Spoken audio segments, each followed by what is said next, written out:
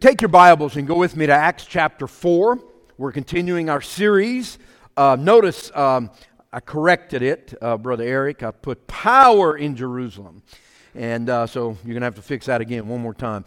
But so I got this from Acts chapter 1 verse 8 where Jesus says, "You will receive power when the Holy Spirit comes upon you, and you will be my witnesses in Jerusalem, Judea, Samaria, and to the uttermost parts of the earth." And so I had ministry in Jerusalem as a subtitle, but I got it corrected. And we're looking at the church in its infancy, in its ministry with power, doing work in Jerusalem now as the church, filled with the Holy Spirit, doing things they had never done before with power and boldness.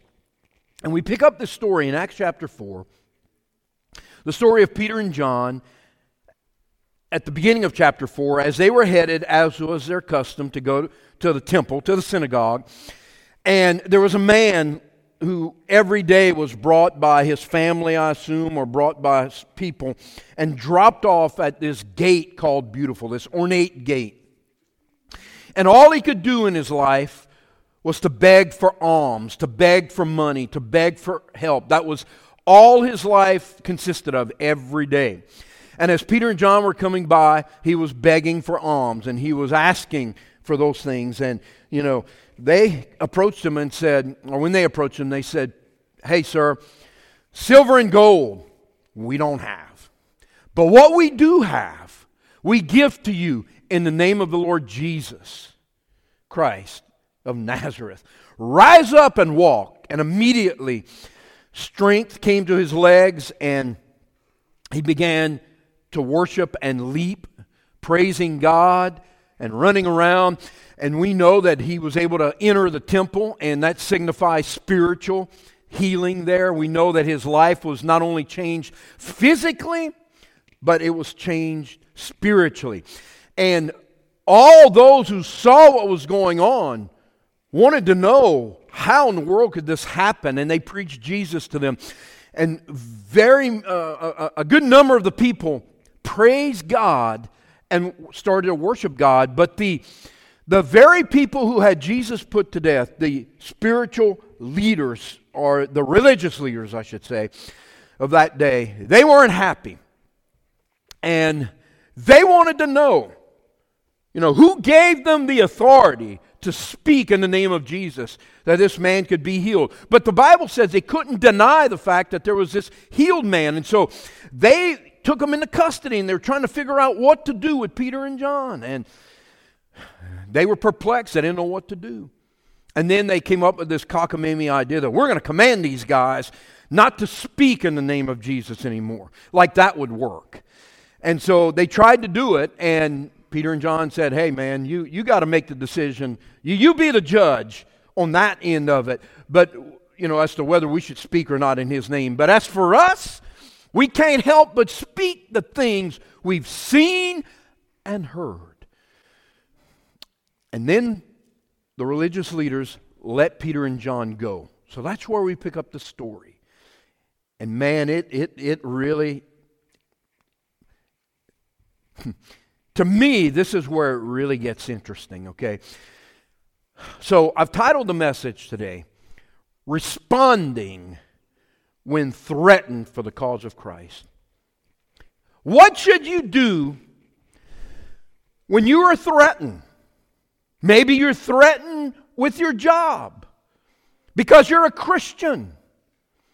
Maybe somebody saw something you posted on social media about standing for life, or about, the ground is equal at the cross, or maybe somebody is seeing where you stand about biblical sexuality, and your boss sees that, and or somebody higher up, and they come to you and say, you can't have that belief system and work for us. And if you're going to work for us, you're going to have to apologize, or you're going to have to take that down. As a matter of fact, that's what happened to a football coach, a former football coach and a commentator and a godly Christian man named Tony Dungy this week. And they tried to cancel him and destroy him. They threaten you. What happens when you're threatened for the cause of Christ? What happens when you go to school, high schoolers, and you are in middle school, and your friends are uncomfortable with your faith in Christ, and maybe they threaten you and say, if you keep believing that, we're not going to be your friends anymore. There's all forms and kinds of threats that come our way. So how do you respond to it? Well, this is what happened to them. They were threatened, and they had a response. Stand with me, if you will. Acts chapter 4, verses 23 through 31. So on their release, they were released from custody. Peter and John went back to their own people and reported all that the chief priests and the elders had said to them. So when they heard this, they raised their voices together in prayer to God. Here's what they said.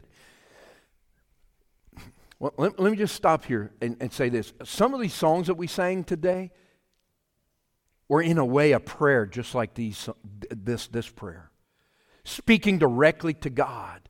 The song that we sang about how He did things in the past. Would you do it again? It kind of reminded me of this prayer here. And it says here, Sovereign Lord, they said, You made the heavens and the earth and the sea and everything in them. You spoke by the Holy Spirit through the mouth of your servant, our father David. Why do the nations rage and peoples plot in vain? The kings of the earth rise up, and the rulers band together against the Lord and against His anointed one. Indeed, Herod and Pontius Pilate met together with the Gentiles and the people of Israel in this city to conspire against your holy servant Jesus, whom you anointed. They did what your power and will had decided beforehand should happen. Now, Lord, consider their threats and enable your servants to speak your word with great boldness. Notice, all of their prayer prior to this moment was not asking for anything. Their prayer was recognizing all that God had done in the Old Testament, and then what they were experiencing now and what had just happened with Jesus. And now they ask for something specific. And notice what they ask for. Now, Lord, consider their threats and enable your servants to speak your word with great boldness. Not once did they pray for safety. Stretch out your hand to heal and perform signs and wonders through the name of your holy servant Jesus. And after they prayed, the place where they were meeting was shaken. And they were all filled with the Holy Spirit and spoke the word of God boldly. Father, we thank you that we have this record of what these early Christians went through and what their responses were. Help us today to see the truth and how we as Christians in the modern day should respond to threats of like kind. And we pray it all in Jesus' name. Amen. You may be seated. Now, there's one main point, and then I have 4 or 5 subpoints, okay? The main point is this. How should you respond when threatened, particularly for the cause of Christ or for the stand that you take? There's only one response. You should pray. That's it. They prayed. They prayed.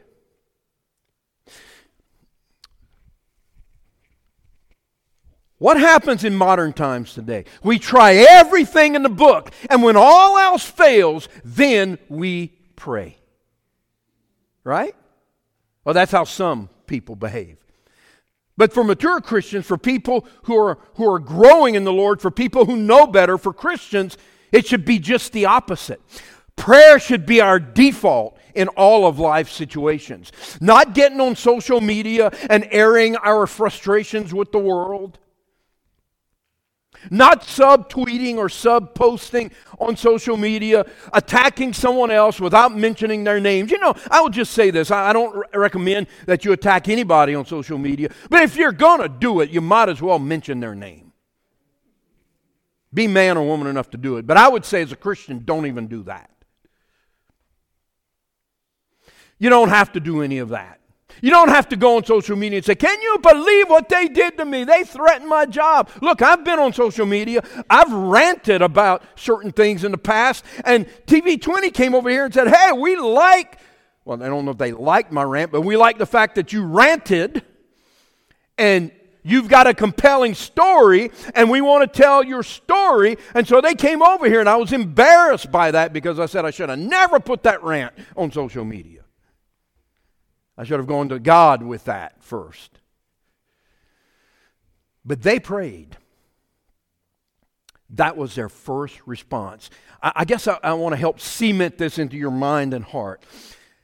Let the default position of your heart and life when bad things happen to you, when difficult situations come, when horrific diagnosis comes your way, let the first thing you do be prayer. So they prayed. Now, let's look at what they prayed together. First of all, let's look at what they did and how they prayed. The first thing I want you to see is they prayed together. Together. It's important here. Verse 23, it says here, on their release, they went to their own people. The concept here is they went to other believers. They went and they gathered with believers. This had nothing to do with ethnicity. This had nothing to do with family in the sense that they went to their own family. They went to their own spiritual family. They went to their own church. They went to the people of God, the people of like mind and heart and faith who've been changed gloriously by the power of Jesus Christ. They went to those people. And here, without it being a doctrinal statement, it's just a record of what they did. We see the importance of the body of Christ. We see the importance of the church. We see why we need each other. And when they were threatened and in times of difficulty, they relied on God first of all, but each other secondly. We need each other. They prayed together. You know what we ought to do more and more as a church, and even in a church like ours that we just have some amazing Christians who are growing together. We're one big family, and sometimes we get on each other's nerves, and sometimes things don't always go well, and sometimes we have issues and moments. But what we ought to learn from those moments is rather than focusing on that, rather than getting angry with each other or getting upset with each other or letting stress let us bite each other and devour each other, the Bible says, let's be unified together. And let's come together and say, you know what, we may not have all the answers in these situations, but I know I can go to my brothers and sisters in Christ and we can pray together in unison. Man, the power of being together. You may be going through some crises in your life, maybe in your marriage, and you can't do it split apart.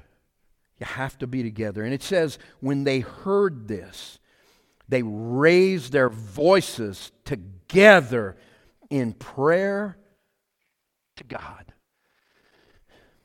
In prayer to God. Oh, people,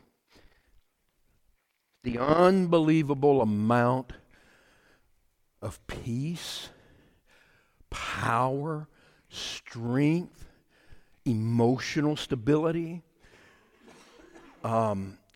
clarity to see the big picture when we go to God in prayer. Oh, how God calms our nerves. How He allows our feelings to be put in their right place. As we get on the ground of prayer before the throne of God, and we begin to reach out to God, and we begin to see it like God sees it. They had a real threat. These are the people that put Jesus to death. They didn't know what was going to come about. They didn't know what the next thing would be that would be thrown at them. They had already been manhandled to some extent, not beaten yet, but they were put in jail overnight. So they had a real situation and they were threatened. So they prayed together. Secondly, you notice this. Don't let this word scare you. I'm going to explain it to you. Secondly, their prayer focused on the sovereignty of God. What does that mean? Well, you've ever heard of the word sovereign? The word sovereign or sovereignty, one who possesses supreme authority, a ruler, a lord, a master. They realized that though there were ruling authorities of man in their lives, they knew that those people were not the ultimate authority. You follow what I'm saying? They knew they weren't the ultimate authority. They knew that they were not the ones who were gonna have the ultimate say in eternity. They knew there was one far greater, far supreme than them.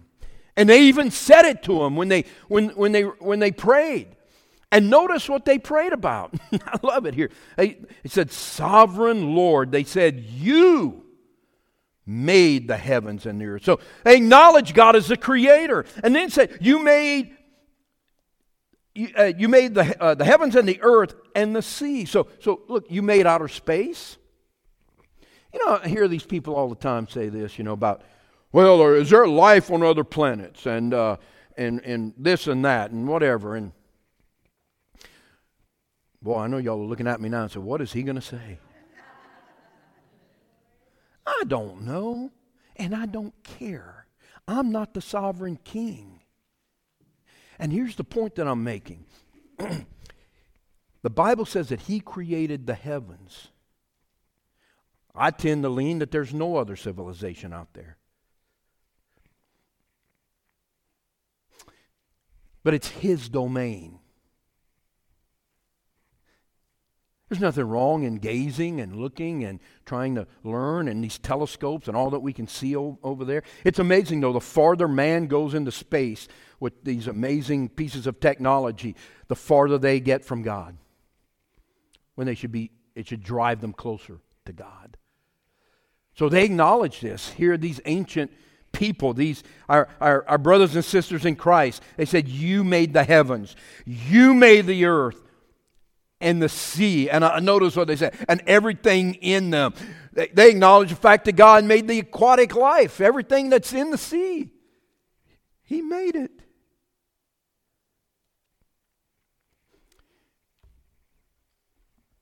Say, does God want you to eat fish? Yeah, when Jesus was here, He told them to throw the nets on the other side of the boat to catch more. They had more fish than they know what to do with. God put the fish in the sea so man could survive. That's just one way to get protein and to eat and to get food, right? Isn't that awesome? And they recognized this. They were saying in their prayer, they were saying, God, You're sovereign.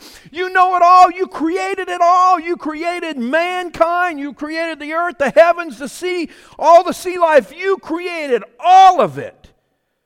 And then You spoke by the Holy Spirit through the mouth of Your servant, our father David. And then they quote Old Testament scripture. And look at what they say.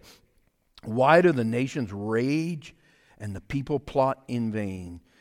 The kings of the earth rise up and the rulers band together. Why? Against the Lord and against His anointed one. They were going back to the Old Testament, and now they see in David's words the very point about Jesus Christ, the anointed one. And so they recognized that there was a battle going on. And they realized that the rulers and authorities that were telling them and threatening them and telling them they couldn't speak in Jesus' name were limited in their rule and authority. And they were limited based on the sovereignty of God. And they even mention later on here that those who conspired against Jesus and all of that, and it says, they did what Your power and will had decided beforehand should happen. In other words, they recognize nothing happens. Nothing happens. That nothing takes God by surprise in this world that we live in. And as bad as what Jesus went through was, it was all according to plan because of man's sin. God had to come and be the sacrifice himself. We're studying right now in the Old Testament in our Bible study on Sunday morning in my class on the study of Joseph in the Old Testament and how he was hated by his brothers, sold into slavery, thrown into a dry well, then sold to hardened slave traders. Then he rose to prominence in Potiphar's house, like a general in the Egyptian army. And then Potiphar's wife, who was immoral, accused him of attempted rape, which he did not. Potiphar threw him into the dungeon. He was forgotten about. Then Pharaoh had a dream, and then they pulled Joseph up, and he interprets the dream, which basically saved civilization at that time from a drought. And then he's lifted up, to the palace. And you look at all of that. Joseph's brothers were the ones who sold him into slavery. Was God the author of the evil that those people did? No. But God used all that evil to bring something good out of it all. And that was to position Joseph in a secular nation that would have plenty of food so that Israel could be saved. That's God's sovereignty. And they understood this early on, that God has a plan. So here's my point. How does this apply to me? Well, this is how this applies to you and me. When we're threatened or when we're going through difficult times or difficult situations, we need in our prayer to remind ourselves and to appeal to the sovereignty of God, that God, I've been praying this in my own personal life about a situation and a circumstance. Many of you know what it is, and we're being done wrong, and it's not about us, but God has a sovereign plan, and we're linked to that. We're holding on to that. We're praying that, God, you've got a plan, and when you make it right, and when situations are turned for your glory, we're not going to gloat. We're not going to do anything but celebrate and worship you, because you've got a plan that you're going to receive glory out of, and through our lives, as long as we stay committed to you and not get fleshly and not do it in a secular way, but do it in a godly way. Not do it in a carnal way, in a fleshly way, but do it God's way. And so we're appealing, based on what we see here, to the sovereignty of God, that God has a plan in our lives. He's all-knowing, He's all-powerful, He's got a purpose, and it's going to work out for His glory. But we've got to trust Him. And they recognize that. They recognize that these threats were not fun, they were not exciting, they were difficult, they were challenging, and they might have been scared. After all, they were humans. They weren't superhumans. They were humans just like you and I. And they were filled with the Spirit, and God was using them in a mighty way.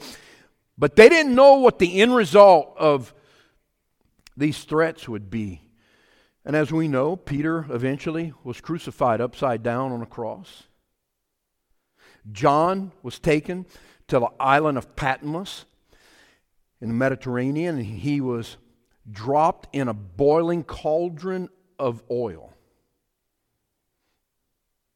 And it was on that island of Patmos. How he didn't die from that, I don't know. But on that island that he received the revelation from God, and we have now the book of Revelation, the unveiling of Jesus Christ.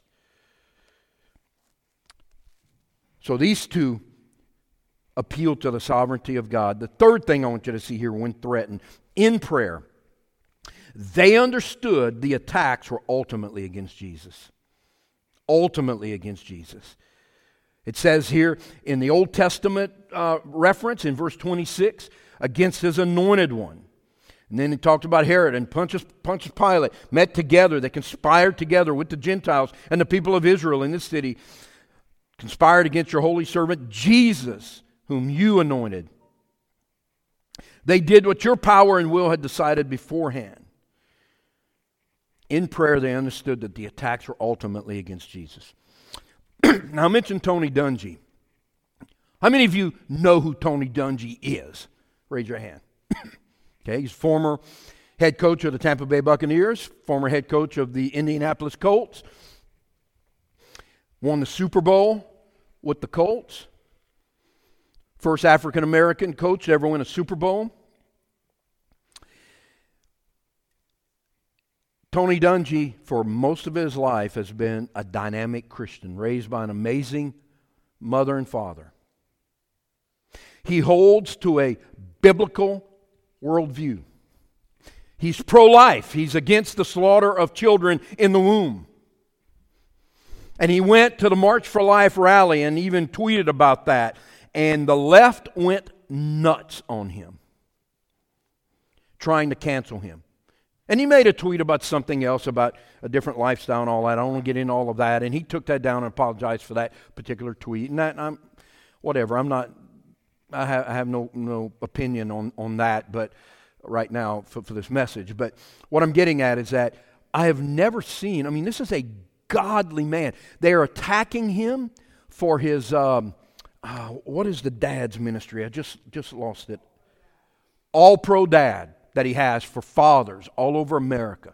They have gatherings all over America throughout the year where they bring dads and their children together and they teach them biblical values. All Pro Dads, tremendous ministry that he has. He believes that the problem with America in all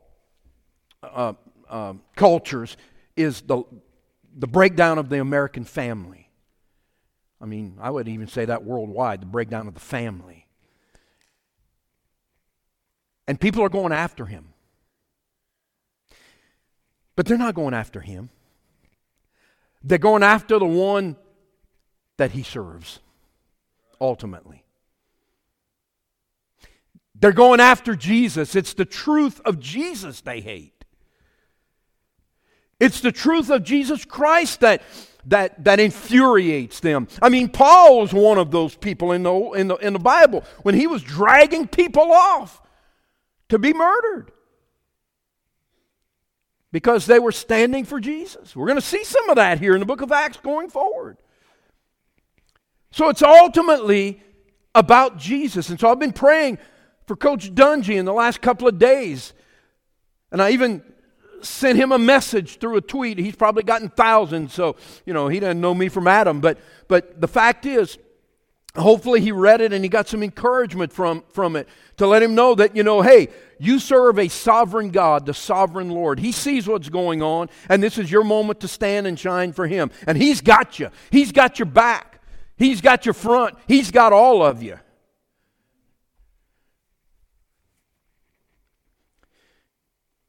But it's because unbelievers are intimidated by Jesus and His lifestyle, by Jesus and His words, by Jesus and His call to repentance and holiness. I'll tell you, I'll be honest with you. I was the same way before I became a Christian. I was. I verbally attacked two people who were answering a question that I asked. I asked the question of my best friend and a girl that I was trying to decide where this was going. And I asked the question to them, okay, if I'm going to even visit your church, what do you all believe? That's what I asked them. So I asked for it. And they told me the truth. They said, we believe that Jesus is God. I said, I believe that too. We believe that you must give your heart and life to Jesus Christ. They shared the gospel with me. And I got angry. I got angry. You must serve Him. I said, well, what if I don't want to serve Him? He doesn't have the right to tell me how to live. And they're shaking their head like, yeah, He does. He made you. And I eventually told them, I said, get out of my house. Well, it wasn't my house, it was my mom and dad's house. Shows you the stupidity and arrogance of a 17-year-old. But you see, the trap was set. The Word of God, the Holy Spirit began to work in me with what they shared with me. They shared John 3:16. They began to share Scripture with me. And then they left. And 2 days later, I called them and I said, hey, can y'all come back to my house? I said, well, you sure you want us back? And we're like, yeah, I need to talk to you about this stuff. I've been thinking about some things. And you see, what angered me was not them. What angered me was this exclusive call of Jesus Christ to be the Lord of my life. That's what angered me. And so in their prayer, when they were threatened, they understood ultimately that what they were going through was because of Jesus. Let me give you a fourth thing. In prayer, their request. Here's their request. I mentioned it as we were reading it earlier. That they would speak the word of God with boldness and they would see supernatural results.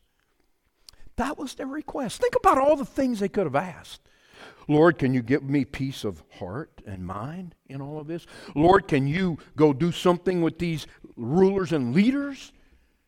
Get them out of my way. Lord, can you give us protection and safety? Not that those things are wrong to ask for. I think we should. How many parents have prayed when their kid took the car for the first time?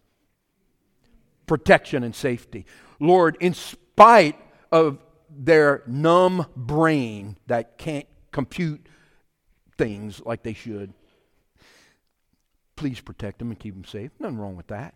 But in this instance, because what they were going through was because of their work for Christ, because of what they had done to help this man find healing, and it was in the name of Jesus this was going on, their request was that they would speak with boldness. Think about that. Lord, would people would make them more tolerant of hearing our message? That's not what they prayed. Lord, would you fill us with boldness that we might speak? They said, that we might speak, not just that we would speak, but that we would speak the Word of God. There are a lot of bold people speaking a lot of nonsense in our world today. But what we need is the Word.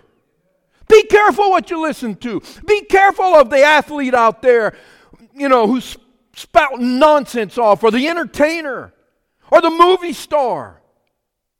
They're not heroes. Jesus should be your hero.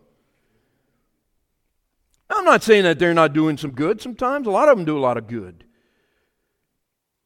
But be careful what you listen to. We need to hear the Word of God. Not an opinion, the Word. Help us to speak the Word with boldness. Now, they didn't say with meanness or hatred, but boldness, with conviction. It's what we believe. And they also prayed that they would see the supernatural results of that. Stretch out your hand to heal and perform signs and wonders through the name of your holy servant Jesus. See, listen. As a pastor, I'm not praying that you like my sermon. I'm not praying that you like me. I mean, how would you not? No, I'm just kidding. No, I'm not. I don't pray that. I don't pray that. I don't care if you like the sermon or not. I know that sounds flippant, but hear me out. Hear what I'm saying. Hear my heart on this. I care more about not the content, though the content is important. The content is the truth. You can't have life-changing work without the content being the Word of God, right? Okay? But I'm not interested in you thinking that, oh, what a wonderful message he preached. Man, those words were eloquent and all of that. You're not going to get that from here. But anyhow, my prayer is the intent. What is it going to do in your life? How are you going to be supernaturally changed? How can God take me, a little old Cajun boy from South Louisiana, and stick me right here in Newberry, North Central Florida, and then all of us together be one giant family and be loving on our community and have a worldwide reach?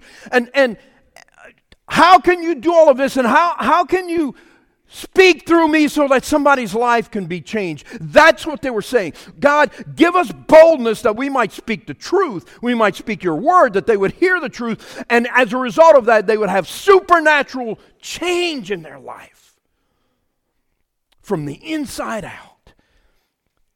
That's the results that we look for. And that's, stretch out your hand to heal. Notice, you're doing this, God, not our speech. To perform signs and wonders through the name of your holy servant Jesus. And the greatest wonder is to see someone changed from the inside. But we see healing, right? We see it in various ways. I mean, we have a man right over here who's been healed. He got a liver transplant, but do you know how many millions of things that could go wrong? That could have gone wrong? There's been healing there. We've seen supernatural things happen. I can tell you one that I'll never forget as long as I live. She's no longer a member of our church, but she was a member of our church, and she was engaged to a young man, and she had a serious female issue, like a tumor. And without getting graphic, before she was scheduled to have surgery, I mean, on Wednesday night, man, we prayed, we laid hands all over, we prayed. The next day she was scheduled to have surgery, and there was an exam that would be done before the actual surgery, before they put her under. And the doctor just was stunned. There was nothing there. Then they did ultrasound, MRI, whatever they did, and they confirmed that whatever tumor was there is gone. That afternoon, she was riding horses with her fiancé. Healed. Never had a problem again. So we see supernatural things. So with that, notice, when you pray according to God's will, look at number 5. Look at what happens. God answers. And look at how he answers. You think I'm kidding? Look, verse 31. After they prayed, the place where they were meeting was shaken. Wouldn't you say that's supernatural? That God did something supernatural? He caused the earth to move under them. Like a spiritual earthquake that happened, literal earthquake. And then they were all filled with the Holy Spirit. And notice what they did. And they spoke the word of God boldly. It wasn't some gibberish that somebody didn't understand. They spoke it boldly and clearly. God answered their prayer.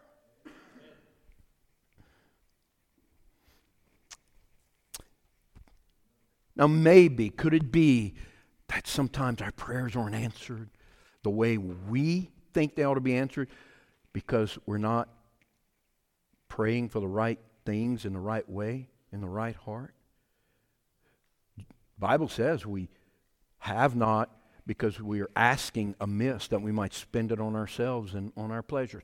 I had a person who was supposed to be a mature Christian that was witnessing to my parents not long after I got saved, and we're all sitting there in my parents' living room, and they were telling my parents, saying, listen, when you become a Christian, if you ask anything in Jesus' name, He is obligated to give it to you. She said, if you ask for $1 million, He's got to give it to you. I said, I want it, $1 million right now. I'm asking in Jesus' name. I'm still waiting. I didn't get that $1 million.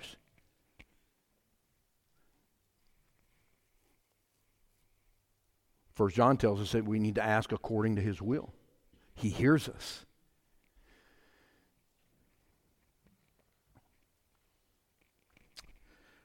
You know, I think the more you grow as a Christian, the more the nature of your prayer life changes.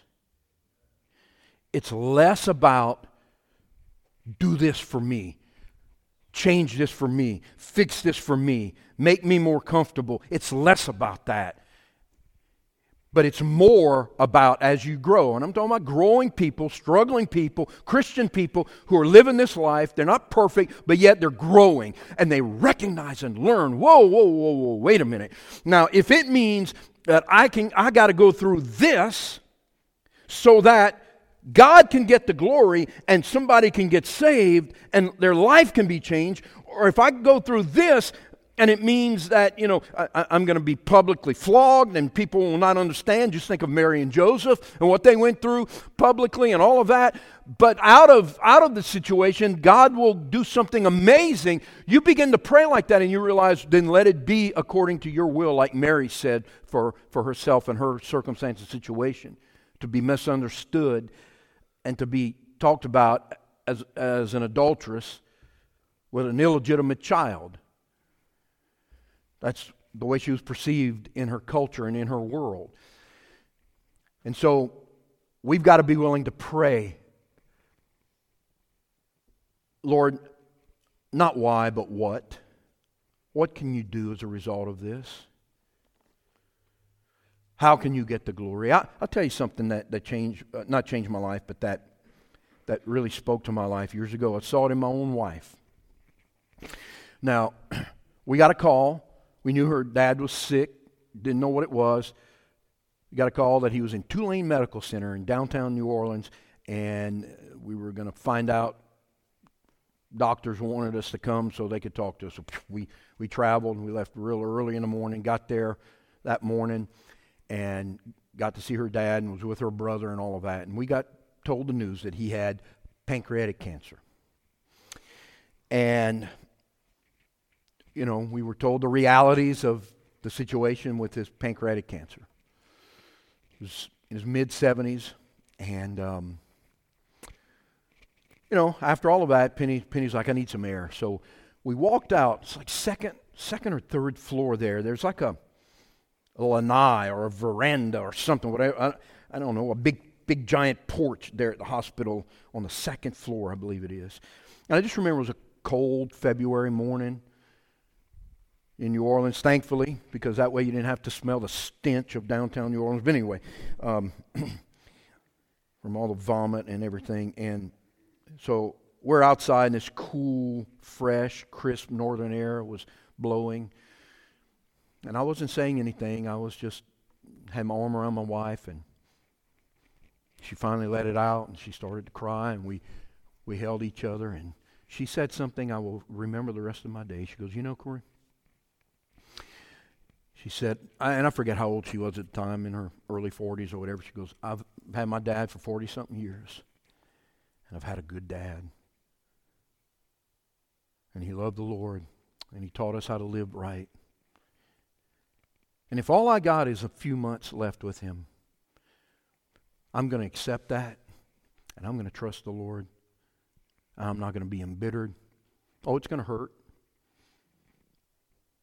But how can God get the glory through this in my life? How can I teach my kids how to face death?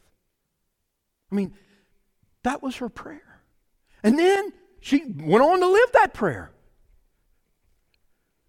throughout the next few months, and before the end of the year, her dad passed away that December. Here was a woman that was praying, Sovereign Lord, we're only here on this earth for a little bit. And while it's going to hurt, I trust you and I accept your plan for my life. Man, taught me so much. Not only about prayer, but about your relationship with the Lord. And I got to experience that and see it and live it and see a person that I have the utmost respect for, a person that I think is the greatest Christian in the world in my life. And I'm sure there are others just like her. I know there are others just like her who love the Lord like that. And going back to the situation, you ultimately pray that God supernaturally will use your circumstance for His glory.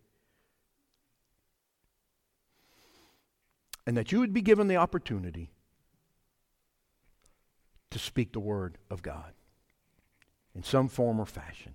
Isn't that amazing? Isn't that amazing? Peter, not a very powerful man, didn't have a whole lot of public connections to anybody. Wasn't a mover and shaker in cultural life there. Just an old, well, not an old, but a young fisherman with busted up hands, sun battered face,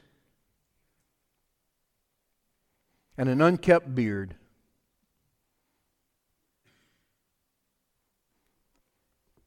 And yet, it all came together for him. And the same thing with John, the one who loved Jesus. It all came together for him right there, for them too. And when the moment of threatening came, they stood up tall And they got with their fellow brothers and sisters in Christ, and they called out to God, knowing the Old Testament Scripture and relying on the truth of God's Word. And then they prayed, God, don't deliver us from this, but actually, God, give us boldness that we could speak your word, knowing full well what that potentially meant, that they would be put in very difficult circumstances so that when they got the opportunity, it would have major effect and impact. Isn't that something? Now, one last thing here. I preached a whole message on this years and years ago, and I came from a totally different perspective. I think I titled it, What Happens When God Shakes Your World? It says God shook the building they were in. I mean, we're standing on a pretty solid foundation here. A slab, a cement. You know, one thing I never fully understood, when I moved to Florida, I started seeing all this yellow sand everywhere that they were putting when they were building a house. And I went, they're doing it wrong. They're building their house on sand. Well, I've come to find out that sand was not called sand around here. It's called field dirt. It's just different kind of dirt, but it looked like sand to me. And they were building these buildings on this. Look, the point I'm making is that these are just facilities built with the hands of God, and God can do anything He wants.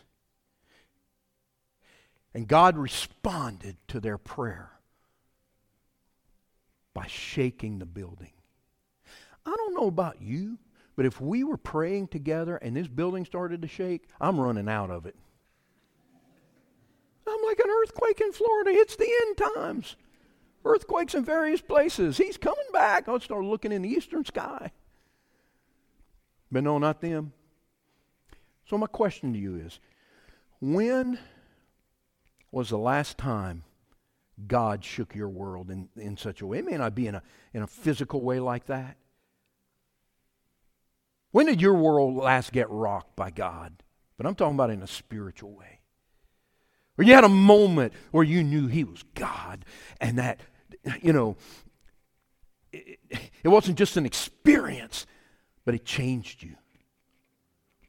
When was the last time? When was the last time you prayed and you sensed the power of God in your presence?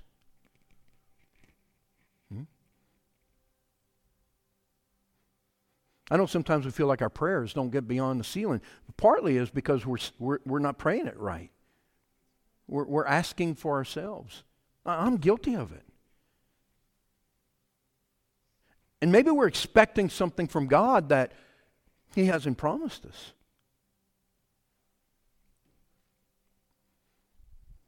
So I think when you empty yourself before God and just say, God, I just want you. I'm your vessel. Use me. Let me speak your word boldly wherever I am.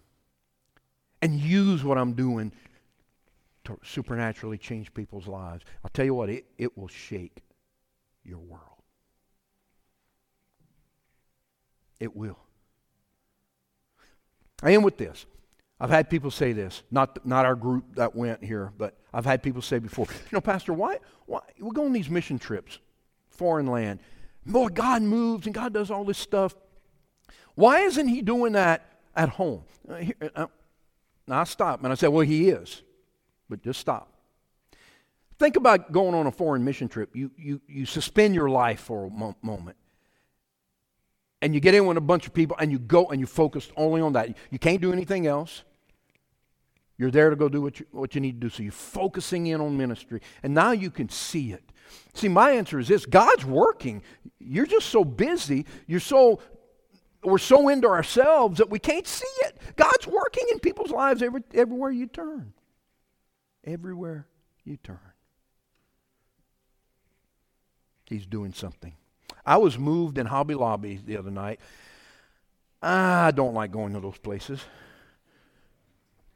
But my wife does. So I go. And we were looking for something. And this man comes on this little scooter, this older gentleman. He's on this scooter. And we're like, oh, excuse me, get out of the way. He wants to start having a conversation with us. I'm thinking, I just want to get out of here. But this guy, no. And it hit me. He's acting like a man that has nobody to talk to. So we engaged him in conversation, Penny and I. He disappeared. He went somewhere else. Well, he comes right back. Goes, hey man, I like your shirt. Can I have your shirt?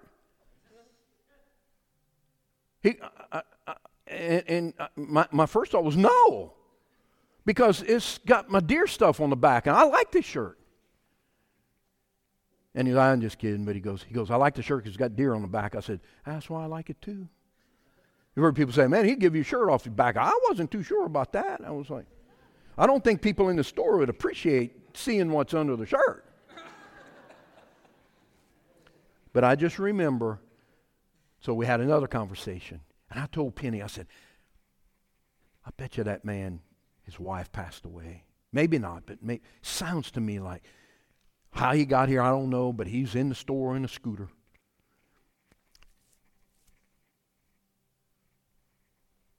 And we just had a moment. I felt God right there with us, just having that conversation.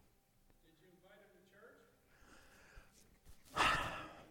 Why you got to ask me a spiritual question like that? It's a good question, though, Walker. I'm thinking, the reason I'm hesitating is because I had another conversation with somebody, and I did invite somebody else to church. I don't think I invited him. I don't think it. He took off on the scooter. That's my excuse. Anyway. All right, let's stand together, everybody.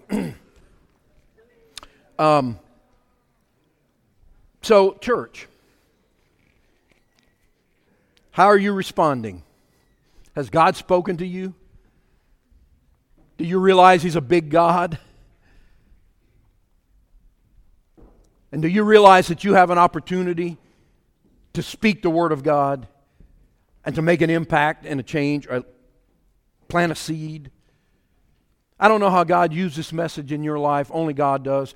So I'm going to encourage you to respond to Him. For some of you, it might mean, hey, you're coming to give your life to Christ today. For others, it might mean, as a Christian, it's time to go in a different direction. It's not about you, it's about Him. Let God work in you, lead you. This altar is open for you to pray. These pews here. Let's pray together, church. Let's let God work in us during this time of invitation. So let's pray together. Father, we thank you. We ask you for your blessings upon this ministry. Thank you for the truth of your word. Thank you for the power that we have in Christ. May we speak your word with boldness. May you stretch out your hand and touch and change people's lives so that you would get the glory. And I pray it in Jesus' name. As our team leads us, you follow.